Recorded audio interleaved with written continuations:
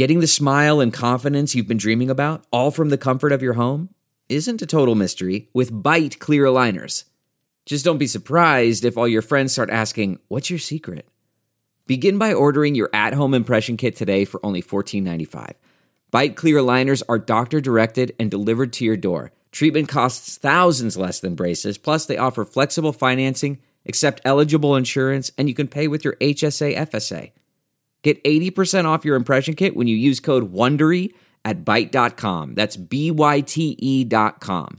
Start your confidence journey today with Byte. Welcome to Money for the Rest of Us, a personal finance show on money, how it works, how to invest it, and how to live without worrying about it. I'm your host, David Stein, and today is episode 85. It's titled, Are You Home Country Biased? I often get asked whether I'm going to run out of things to talk about. It's the 85th episode, so there's well over 40 hours of material. And sometimes it does concern me because each week I only plan these podcast episodes out about a week in advance, sometimes 2 weeks in advance. And so there's always the fear that this is the week I have nothing to say. But last week I got an email from Spencer, and he noticed that I had not done an episode on international investing. And I double-checked, and sure enough, I hadn't. And so he had some issues or concerns regarding investing overseas. He's a U.S.-based investor. If you are based in Europe, you would be essentially we're talking about investing outside of your home country. And he wanted to know, is it necessary to invest outside the U.S.? And he referred to the logic employed by Jack Bogle and Warren Buffett regarding how large U.S. multinational companies get upwards of 50% of their revenue overseas. So why do you need to invest overseas? And a follow-up question he had regarding how to invest overseas if one chooses to do so. Is it simply a question of buying an index fund, or should you use an active manager strategy or some other type of investment strategy? That's what we're going to talk about today.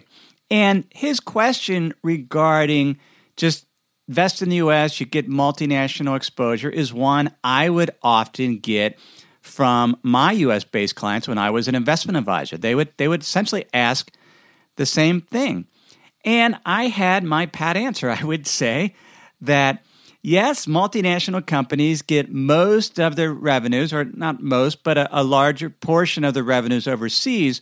But since their stocks trade on U.S. exchanges, they tend to perform in line with the U.S. stock market, which makes sense because multinational companies make up a large percent of, let's say, the S&P 500 index, and as a result, they trade in as a group like U.S. stocks, which means they're subjected to the fears and greed of primarily U.S. investors.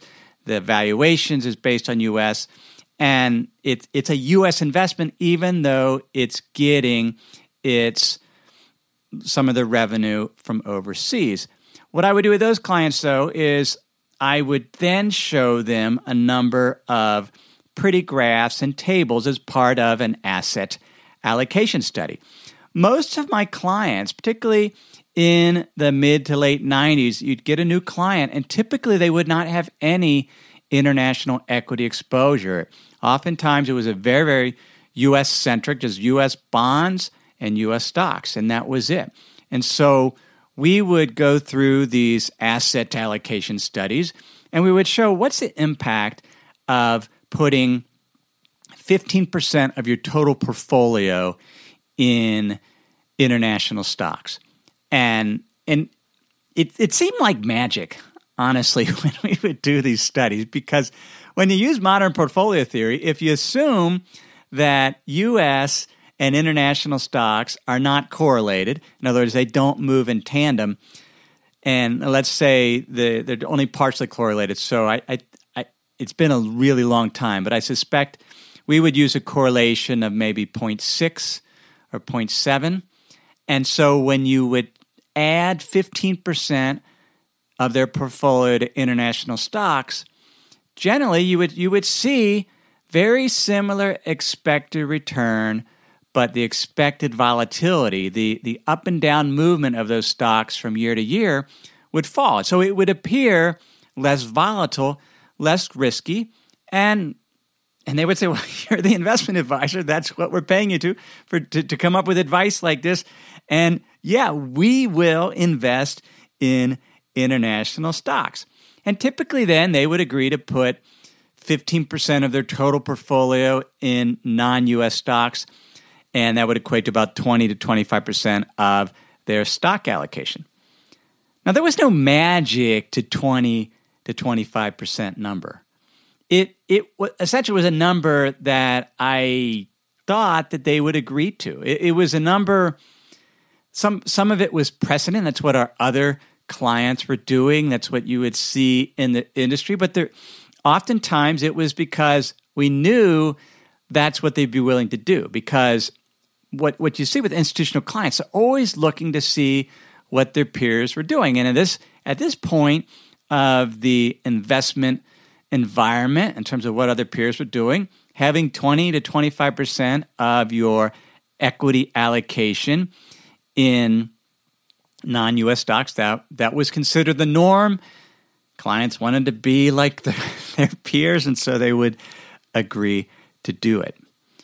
This idea, though, of keeping most of your investments in your home country is what's known as home country bias. And there's a study by Vanguard that uses data from the International Monetary Fund. And the most recent data used was from 2010. And if you're a member of my Insider's Guide, you'll have a link to this study in your inbox, because I deliver it every week through the Money for the Rest of Us Insider's Guide. You can sign up for that at moneyfortherestofus.net. But if you're not a member of the Insider's Guide, go to episode 85 at moneyfortherestofus.net, and you'll see a link to this study. But what they found is U.S. investors had 72% of their equity allocation in U.S. stocks, even though U.S. companies comprise just about 50% of the global stock market as measured by market capitalization. And what's market capitalization? Well, that is the number of shares outstanding multiplied by its price. And so Apple's market capitalization would be Apple's share price times the number of shares outstanding. And so a country's capitalization would be all the stocks that make up that country or that particular index, their prices multiplied by the number of shares. And so you can weight that by a company. You can do it within an index over a overall country, or you can look at it across the globe. So on a global market capitalization basis, U.S. is about 50%. But your typical U.S. investor has about 72% of their equity allocation. And so they're overweight U.S. stocks. They have a home country bias. According to the same study, Canadians keep 65% of their stock holdings in Canadian companies, even though Canada comprises only about 5% of the global stock market. The Australian stock market comprises only about 3% of global market capitalization, yet Australians have 74% of their equity allocation in Australian stocks. And finally, UK investors kept 50% of their stock allocation in UK-listed shares, even though the UK comprises 8% of the global stock market. Why do most investors keep most of their assets in their home country? Well, that's what they're most familiar with. If you're going to go investing, you know what's going on in your economy, you're familiar with the names in the portfolio, and it's just once you start venturing out overseas, then you have to worry about, well, how stable are other governments? Are the fees going to be higher? Is the tax treatment going to be different? What about the currency? How am I going to deal with the currency thing?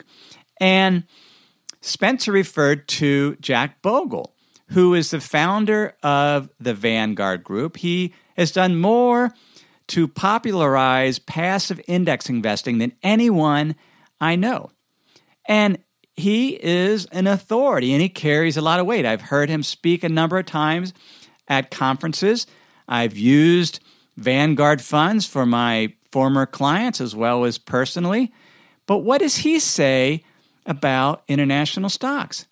He invests very, very little in them.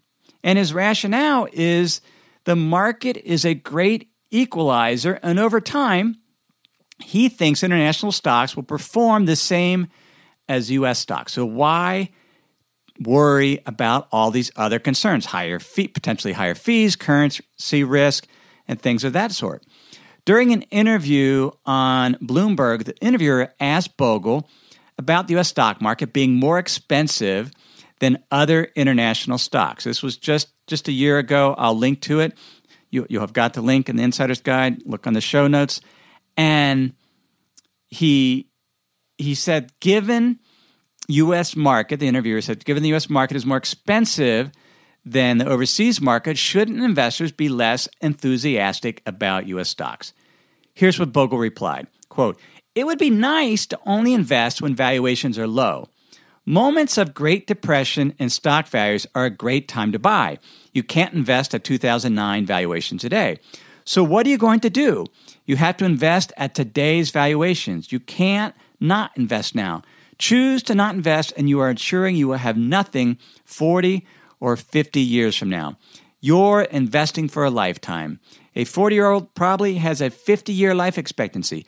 That's what you're investing for. I am an indexer. That's well known. I keep it simple and have my money in the S&P 500 or a broad market index and the rest in the bond index." Bogle keeps it simple. He does not invest in international stocks. It has a very, very low percentage. In an earlier interview with Morningstar, when commenting on how well emerging market stocks had performed and how investors were plowing a great deal of money into that area, Bogle called it the rowboat syndrome. And what's the rowboat syndrome? Here's his quote: "You are always looking back where you know where you've been, but you have no idea where you're going."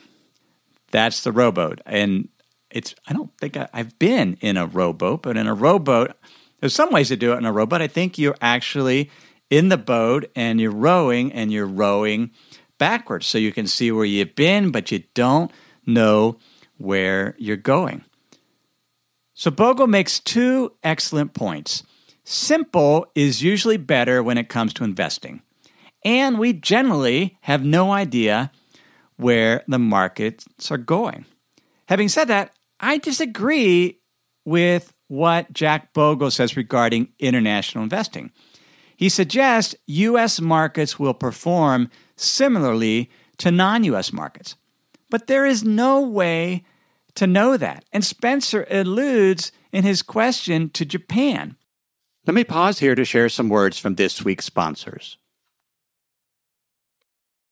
If you've been using Mint to manage your finances, you know they shut down several months ago. Well, let me tell you about the budgeting solution, the financial tracking solution I've been using for the past number of months. It's Monarch Money.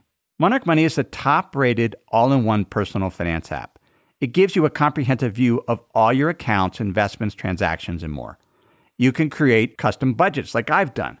You can set goals, collaborate with your partner. And now you can get an extended 30-day free trial when you go to monarchmoney.com/David.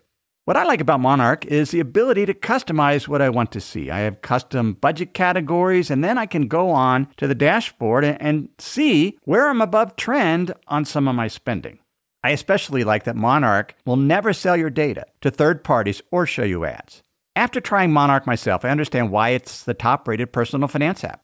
And right now, get an extended 30-day free trial when you go to monarchmoney.com/David. That's monarchmoney.com/David for your extended 30-day free trial. We have a brand new sponsor to our show. It's Yahoo Finance. Yahoo's been around for decades. My first email outside of work was a Yahoo email address. But the financial side I've used on occasion primarily to get data for dividend histories for particular funds or ETFs. But I was pleasantly surprised to get back on Yahoo Finance to see how it's evolved over the years. Now it's really a financial dashboard where you can get an understanding of what's going on with the markets. There are relevant articles from Bloomberg, Reuters, the Associated Press, and the Yahoo Finance team. You can look at the economic events calendar and see which data series are being released that day and what the consensus is. You can see the pulse of the markets at any time by going to Yahoo Finance. In addition, you could see all of your investments in retirement accounts in one place. With Yahoo Finance, you get a consolidated view of multiple accounts. Yahoo Finance serves as a financial hub for your retirement accounts, but also comprehensive financial news and analysis. You need to check out Yahoo Finance, particularly if you haven't been there in a while. Check it out at yahoofinance.com. That's yahoofinance.com. In the mid to late 1980s, Japanese stock performed very, very well, and they comprised over 40% of the global stock market capitalization. And Japanese investors are some of the most home biased in the world, according to a research study by Geert Beckert and Xiaozheng Wang of Columbia University. I'll link to that also in the show notes, or you have it in the Insider's Guides.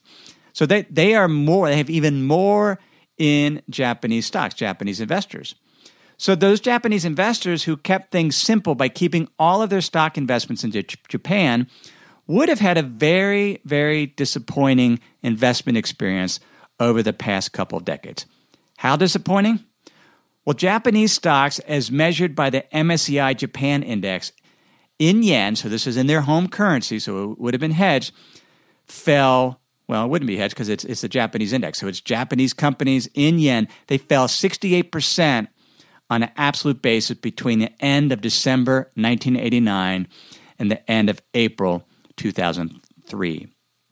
Since May 1994, that same index has returned only 1.5% annualized through October 2015, just over 1%.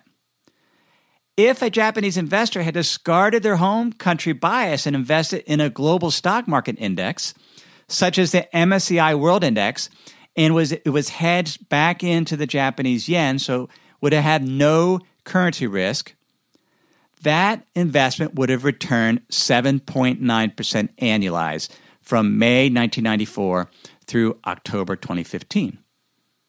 The Japanese investor is very similar to U.S. investor right now. We don't have any idea exactly what markets are going to perform.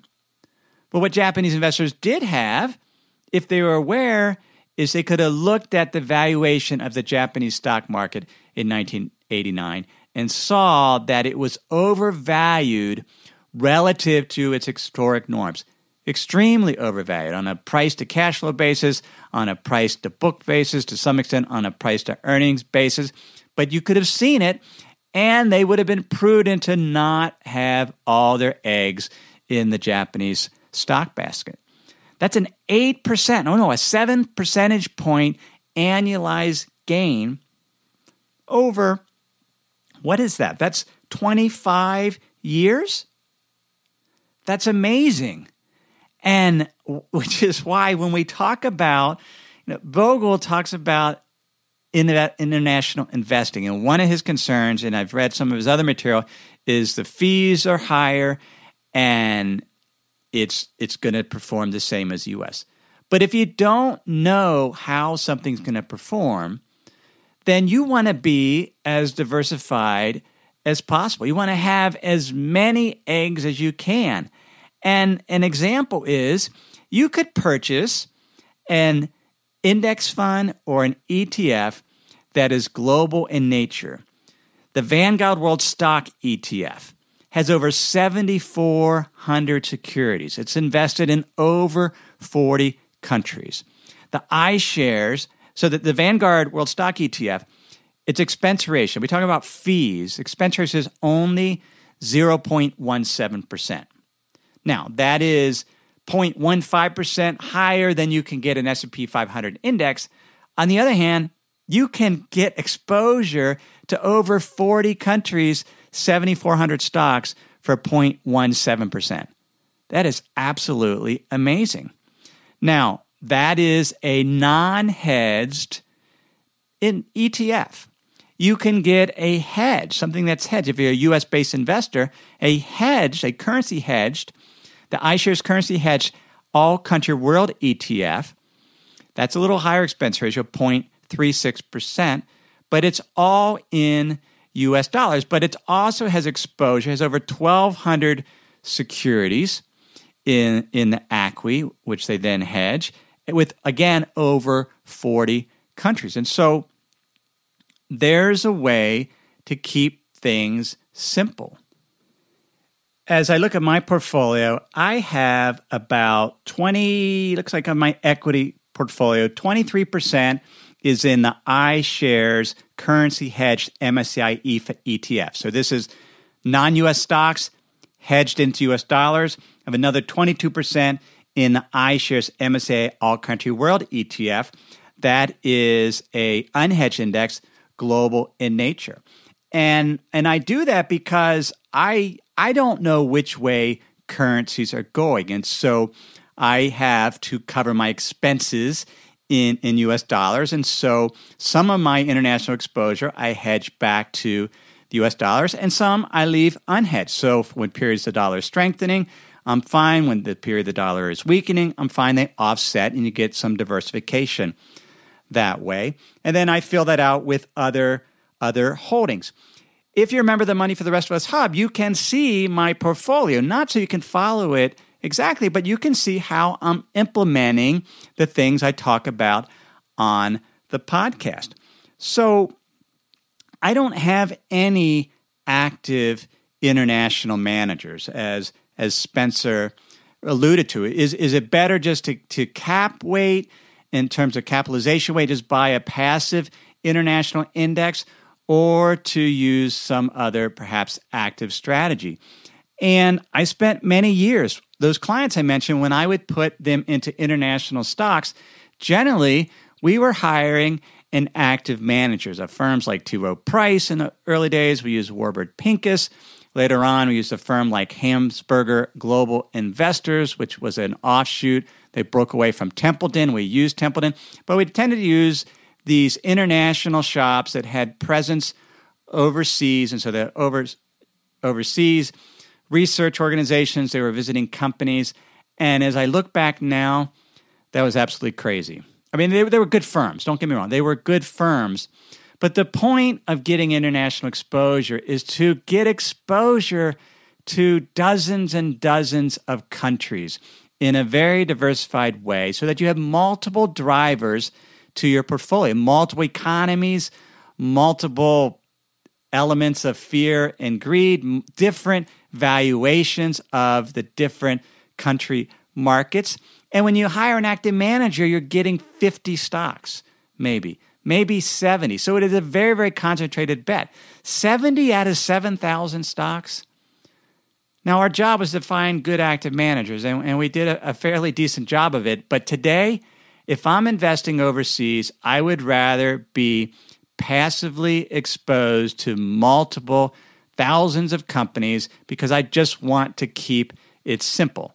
Now, there is a place for some active elements in your portfolio if you choose to do that. But for the core, I think a passive, non-home biased exposure. So, and I think the simplest way is to do capitalization weighted because those tend to be the index funds and ETFs with the lowest fees. Next week, I'm going to Phoenix. I'm going to be at I don't even know the name of the conference, World Index Conference, but it's on ETFs, but there's a number of sessions on what's known as smart beta, which are essentially ETFs and perhaps some index funds that use alternative ways of structuring the portfolio, not just based on capitalization, where the biggest companies have the biggest weights. And so I'm going to do a follow-up episode on smart beta. I mentioned it briefly in an episode back in the early 20s, but it's time to revisit it. But for the core, my portfolio internationally, overseas, passively managed through an ETF. Notice I didn't say I am invested overseas because overseas markets are not highly correlated with the U.S. markets. They are in the sense that there's always a country going in a different direction. But during periods of crisis, markets tend to go down together. So on the Hub, for example, when I'm showing model portfolio allocations and different weights to different areas, I assume that the markets and the asset classes are all perfectly correlated. So I don't want this free lunch. I mean, there's always this free lunch and asset allocation because you get the diversification. I ignore that. I just want to know what the expected return is. But they do perform differently. For example, the MSCI All Country World Index, so this is unhedged, all countries around the world are down 0.5% year to date. That's quoted in US dollars. But that overseas, that EFA currency hedge ETF I mentioned is up 8.4%. So once you protect, because the dollar strengthened in 2015 year to date, that means if you're a U.S. investor investing overseas and you've not currency hedged, then you suffered. But if you were currency hedged, you essentially got the local returns of the overseas market. So in local currency terms, for example, Austria is up 20% year to date. Belgium is up 29%. Yet on the same token, you have Colombia down 23%, Greece down 54%, Hungary up 52%, Ireland up 33%. It's all over the board. Peru is down 28%. That's all in local currency terms. And so the point of investing overseas is to have as many horses in the race as you can get. Instead of just relying on one U.S. horse, I'd rather have multiple horses, multiple return drivers driving my portfolio return, both an element that is hedged and an element that is unhedged. The other consideration, which is why I don't think one should be completely invested in their home country, is valuations. What is the expected return for U.S. stocks versus emerging markets, for example? And what is the U.S. valuation today versus the valuation for emerging markets? U.S. market, stock market, is overvalued. When we look at a measure of valuation, the dividend yield's only about 2%. The dividend yields in emerging markets is 3%. A valuation measure for U.S. market is what's known as earnings yield. It's the inverse of the price to earnings ratio. The lower the earnings yield, the more expensive the market. The earnings yield right now for the U.S. market is 4.8%. That is one of the most expensive markets in the world. The earnings yield for emerging markets is 7.9%, almost 8%, so much higher. And as a result, and the emerging markets valuation is below average. I mean, above average. In other words, it's cheaper than its historical norm for emerging markets. So you have a higher dividend yield, a cheaper valuation. Emerging markets economies tend to grow faster, or they're expected to grow faster than the U.S. looking out 10 years. Now, I'm not saying that right now some of them are really, really struggling. But the point is, we can look at the valuations of U.S. stocks versus every other market in the world, and the U.S. market is more expensive. And all things being equal, a more expensive market will lead to lower returns going forward. So on the Hub, where I do 10-year expected returns for different regions, the U.S. market has the lowest expected return for stocks looking out 10 years. I've assumed 6% annualized. Now, there's a range that potentially could fall in, but that's lower than, let's say, the expected return for emerging markets over the next 10 years of 8% annualized. So you can't ignore valuations. The Japanese investors in 1989 should not have ignored valuation because in the end, their valuations got from expensive to cheap and it cost significant performance. I just checked the Hub. The actual return assumption for emerging markets is 9% annualized over the next 10 years. These are all nominal returns. Now, I've done something in this episode that I don't typically do. I've quoted some specific securities. I've quoted some specific return assumptions, some specific valuations. This is a podcast episode being delivered at the beginning of December 2015. So if you're listening to this a year from now, these numbers won't be applicable. But it's important to put it into context to understand the principle. Valuations matter. It drives performance. And having as many horses in the race, as many players in your race, matters. You want different portfolio drivers in your returns, not just within equity, but across asset classes. I have over 15 different asset categories in my investment portfolio. So I'm not dependent on any one driver of return. I have multiple drivers because I don't know which will do the best over any given period. I can wait based on valuation, based on market conditions, attractiveness, but at the end, I want it to be diversified, not because I believe in, I've quantified all the correlations, just simple, common sense, have as many baskets as possible, as many drivers as possible, but be aware of valuations and be aware of market conditions. You can get show notes for this episode at moneyfortherestofus.net. I've already referenced the Insider's Guide where you can sign up. Included in that is a summary article I send each week. So that's at moneyfortherestofus.net. If you would like more information on the Money for the Rest of Us Hub, where you can get portfolio asset allocation, guidance, some portfolio help, additional education on investing in the economy, you can get information for that at moneyfortherestofushub.com. Everything I've shared with you in this episode has been for general education only. I've not considered your specific risk profile. I've not provided investment advice. I am not providing security recommendations, simply education. Have a great week.